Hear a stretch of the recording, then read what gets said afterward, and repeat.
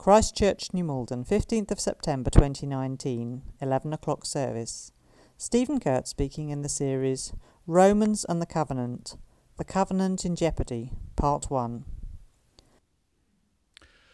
Well, it can be a pretty shattering experience when we suddenly recognise that something that's meant to be the solution is instead part of the problem. When it comes to Brexit, for instance, and all the terrible divisions that are raging over it, that's actually a feeling that unites both sides.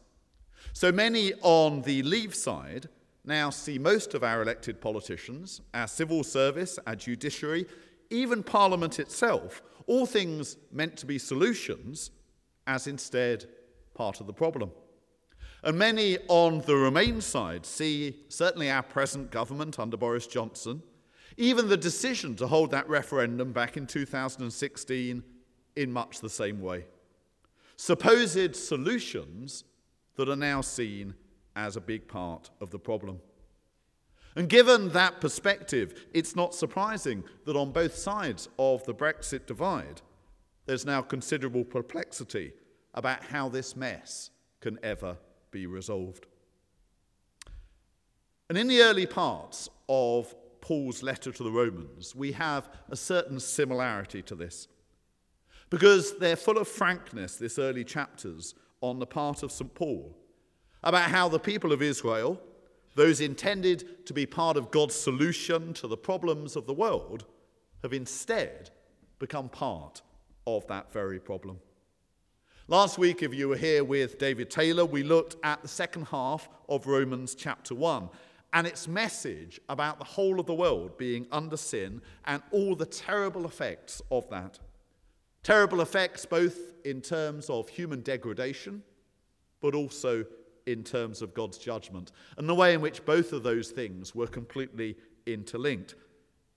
And most of the Jews in Paul's day, they would have heartily agreed with the contents of that chapter. With the second half of chapter 1, they would probably have said a hearty, I completely agree to its contents.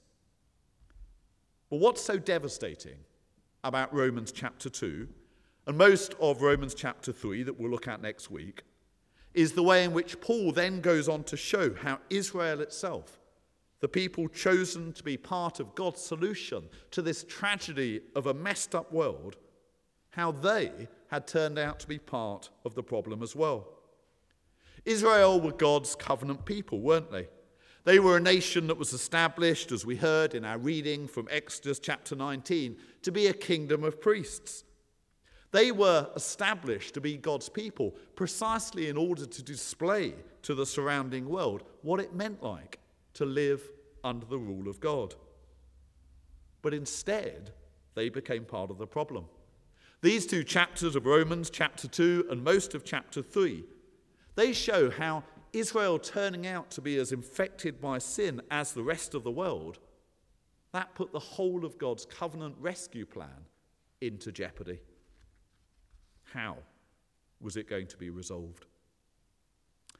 And the value of these chapters for us is that by being so clear about the problem, they provide greater clarity for us about the solution. By being so frank about the mess of not just the world, but the people that were chosen to be part of God's solution, they make it even clearer to us how God amazingly brought about the solution in his Son, Jesus Christ. The last part of Romans chapter 3, from verse 21 onwards, we'll look at this in a couple of weeks' time. It reveals how God's righteousness, God's covenant justice, his solution to a sinful world, was finally revealed in Jesus Christ. But these earlier chapters, they're a crucial preliminary, because they reveal to Paul's original readers and to us the extent and the complexity of the problem that Jesus came to solve.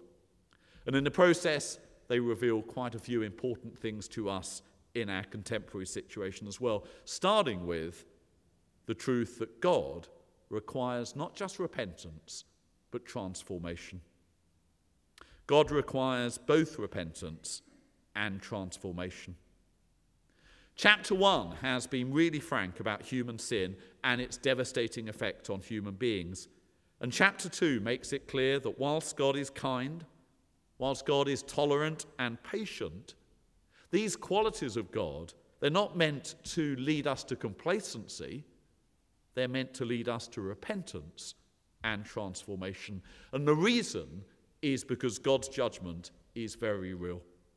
Verses 5 to 8, if you've got the Bible open at Romans chapter 2, it's page 1129. If you want to have the Bibles open, if you look at verses 5 to 8, you'll see that those verses are amongst the clearest in the whole of the New Testament in showing that there will be a future day of judgment.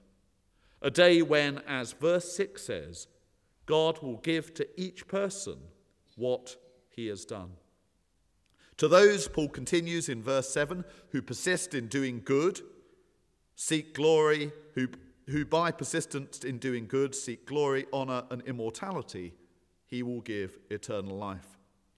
But for those who are self-seeking and who reject the truth and follow evil, there will be wrath and anger. Paul says something very similar in 2 Corinthians chapter 5, verse 10, when he says this, "For we must all appear before the judgment seat of Christ, that each one of us may receive what is due to him for the things done in the body, whether good or bad." It's uncomfortable reading, isn't it? Uncomfortable hearing as well. And for this reason, many Christians have acted as if what follows in Romans about us being justified or declared righteous through our faith in Jesus Christ somehow cancels out this earlier stuff about judgment. But it doesn't cancel it out. The two actually go together. And what Paul makes very clear in this passage and others is that how we've lived both matters and will have eternal consequences. And that's because how we live, what we actually do with our lives, will be the evidence that we follow Jesus and, as this passage says, sought to receive glory, honour and immortality. And likewise, there'll be no greater evidence that we haven't followed Jesus and that we've rejected the truth if we remain self-seeking and if we follow evil. It is quite bold statements and challenging ones. And I think it's the spur that we need to make sure that true repentance and the commitment to being transformed by God's Spirit is a continuing priority in our lives. We are saved by grace. We are saved by what God has done for us in Jesus Christ. And justification by faith is about knowing that right now, if we confess Jesus Christ as Lord, we are already part of his family. And both of those truths are intended to bring us wonderful reassurance. But we also need to know that we will still nonetheless one day stand before the judgment seat of God, and he will expect that grace that we've received to have changed us. And that's linked to a second truth within this chapter as well, which is that in his judgment, God doesn't show favoritism. As I say, when Paul spoke about sin and its effect on the world in chapter 1, he was giving a message that most Jews would have heartily agreed with. But if they carried on reading or hearing into chapter 2, there was a shock in store. Paul starts this chapter with therefore, and after the contents of chapter 1, he might have been expected to say something like, therefore, all those wicked Gentiles around us, they're going to receive God's judgment. But instead, he speaks of the way in which God's people were under precisely the same judgment. There will be trouble and distress, Paul says, for every human being who does evil. First for the Jew and then for the Gentile. But glory, honour and peace for everyone who does good. First for the Jew, then for the Gentile. For God, he says, does not show favoritism. Now this would have been a massive shock for Paul's Jewish readers. How could this man possibly claim any similarity between them and the pagans that lived around them? And when we reflect on it, it is a pretty outrageous claim that Paul was making. The world in which these people lived was saturated with idolatry, immorality, and cruelty. There were unwanted babies left abandoned by the sides of roads. Dreadful to reflect on that, particularly in the light of what we heard about earlier from Karen. There were prostitutes surrounding every pagan temple.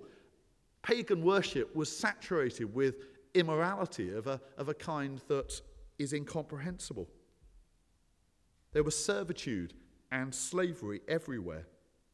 And the truth is that most Jews were doing their best to stay completely separate from this, to try to have nothing to do with it. So how could what Paul says in this passage possibly be true? Well, it's because Paul appears to be saying in this passage, more was expected of Israel. Yes, they were God's chosen people who possessed his law, but this wasn't out of favoritism. It's because of what I said about earlier.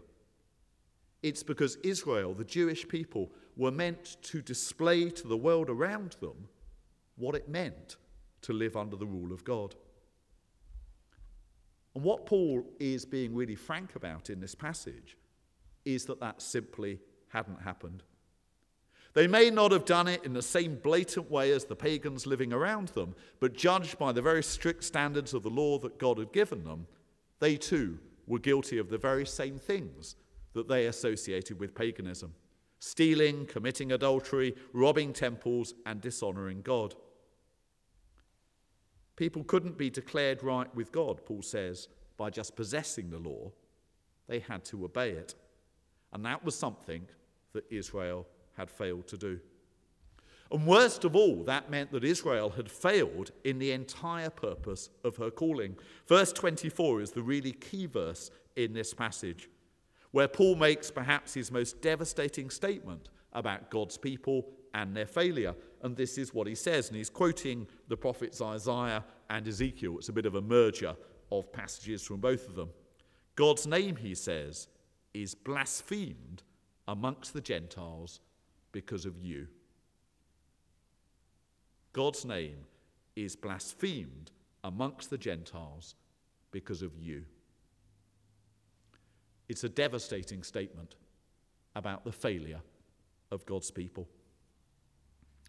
And whilst the story of Israel has a certain uniqueness, and to a large degree we read these passages to understand about the unfolding of God's covenant plan and the way that Jesus came to be the amazing answer to the failure of Israel, although there is a certain uniqueness about these passages, it does also contain a hefty warning to us as God's current people, doesn't it? In two ways. First, it makes clear that God does expect more from those to whom he's revealed himself most fully. And secondly, it speaks to us because God's act of choosing us, just like his act of choosing Israel, that isn't an act of favoritism over others. It's precisely because we as the church are meant to be witnesses to those others. We're probably all familiar here with the terrible story in the Old Testament where King David had one of his soldiers called Uriah. He had him basically murdered, didn't he? So that David could first cover up the fact that he'd committed adultery with Uriah's wife Bathsheba, and then after Uriah was killed, he could marry her. We're probably familiar with that story, the shock and the devastation of this great hero from the Old Testament, King David, doing something so appalling. But there are a couple of crucial things about that story that aren't always picked up upon. I didn't notice them for years and years until I read that story in the light of Romans chapter 2. And then there was a couple of things that really jumped out at me. Firstly, a crucial thing about that story is the nationality of Uriah. Uriah wasn't Jewish, he was a Hittite. He was a non-Jew. He was a Gentile follower of David. He was precisely the sort of person to whom David should have been displaying what it looked like to live under the rule of God, to exemplify his justice. But King David did the very opposite, didn't he? And it's significant that when the prophet Nathan came and condemned David for what he'd done, he actually spoke very similar words to those that Paul uses in that crucial verse 24 that I quoted earlier. What Nathan says to David is this: "By doing this, David, you have made the enemies of the Lord show utter contempt." What Nathan said to David was that through his actions, he, who was meant to be the man after God's own heart, the one who represented to the foremost what Israel was meant to be all about, he had done the precise opposite. He had worked the precise opposite of the witness for God that Israel, and particularly its king, were meant to embody. Nathan says when he rebukes David that was true for him. Paul in this passage broadens it and says it was true for the whole of God's people. And whilst we go on to read in chapter 3 in a couple of weeks' time about Jesus being the one who would finally and uniquely fulfill Israel's calling, Jesus coming as the Messiah to be what Israel was always meant to be in person, it's important nonetheless to reflect on how we're doing in regard to this calling. Because the calling of God's people today remains precisely the same as the calling of God's people when that people were Israel. Our calling, the reason we are made God's people, is to reflect to the world what it looks like, what it means to live under the rule of God. And this is a tough question, but it's one that all of us, me included, have to ask ourselves. Do the non-Christians that know us, particularly those who know us really well, perhaps because they work with us, perhaps because they're members of our family, perhaps because they're our next-door neighbours, do the non-Christians that know us, do they think more of God or less of God because of what they see in our lives? When we interact with them, do they see characteristics that make them despise God and anyone who might follow him? Or does it, maybe secretly, maybe in the quietness of their hearts, perhaps we'll never fully know the answer to this question, does it make them think, well, actually, perhaps God is there, perhaps God is love, perhaps God does want me to belong to him? It's a tough question, but it's one that I believe we have to ask. Do the non-Christians that know us, do they think more or less of God because of what they see in our lives?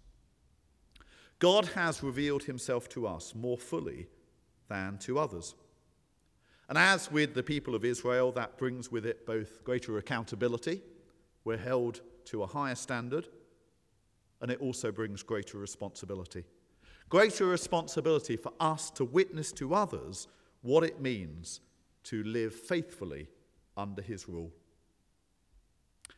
And the third and final theme coming from this passage is that it's the inward rather than the outward that matters to God. The great mark of belonging in Judaism was circumcision, wasn't it? The ceremony that was performed on a Jewish baby boy on the 8th day of his life. It was the outward sign that you belong to God. But, Paul says in this passage, genuine circumcision is something done to the heart.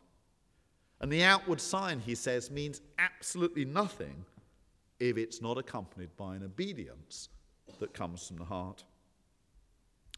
And again, this is deeply challenging to us, isn't it? As I say, the whole point of these chapters in the grand scheme of Romans is to build towards the point where Jesus is seen to be God's surprising answer to the problem of sin and the devastation that it's wreaked on the world.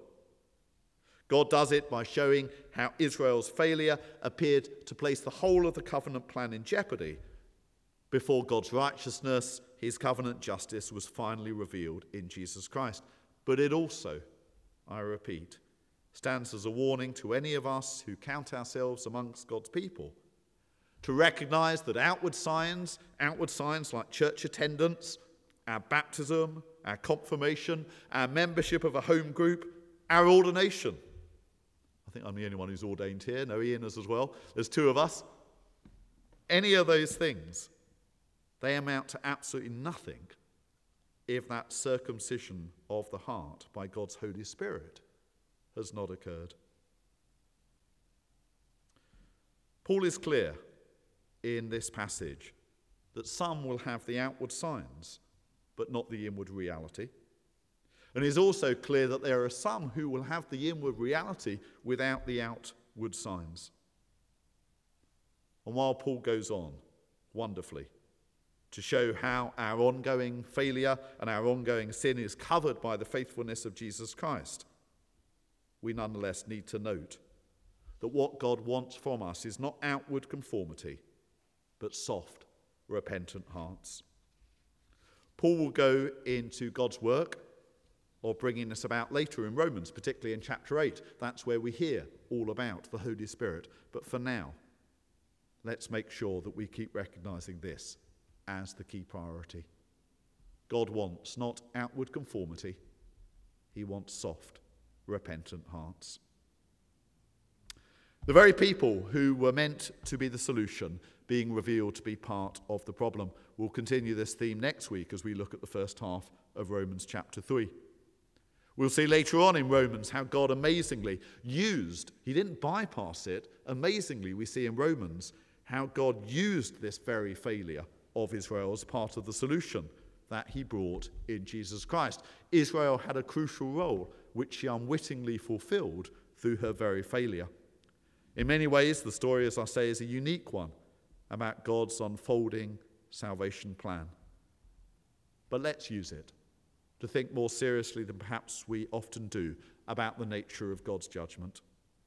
Let's use it to think more seriously than perhaps we often do about the greater amount expected of God's people, both in terms of our holiness and our witness to others. And let's use it to think perhaps more seriously than we often do about the emphasis not being on the outward, but on the hearts that we offer to God. Let's pray.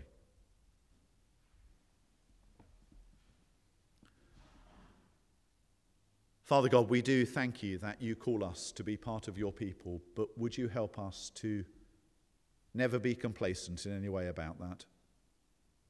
Would you help us to recognize the higher standards that you call those people to, that you reveal yourself to most fully? And we pray, Lord God, that we would not only live lives of holiness for you, but because of the calling that you give us to witness to others, to be a kingdom of priests, displaying to the world what it looks like and what it means to live under your rule. We're sorry for the times when we have failed badly in this regard. And Lord God, we recommit ourselves to you right now, in our families, in our workplace, in our street, when we're with other people. Lord God, make us a witness to you.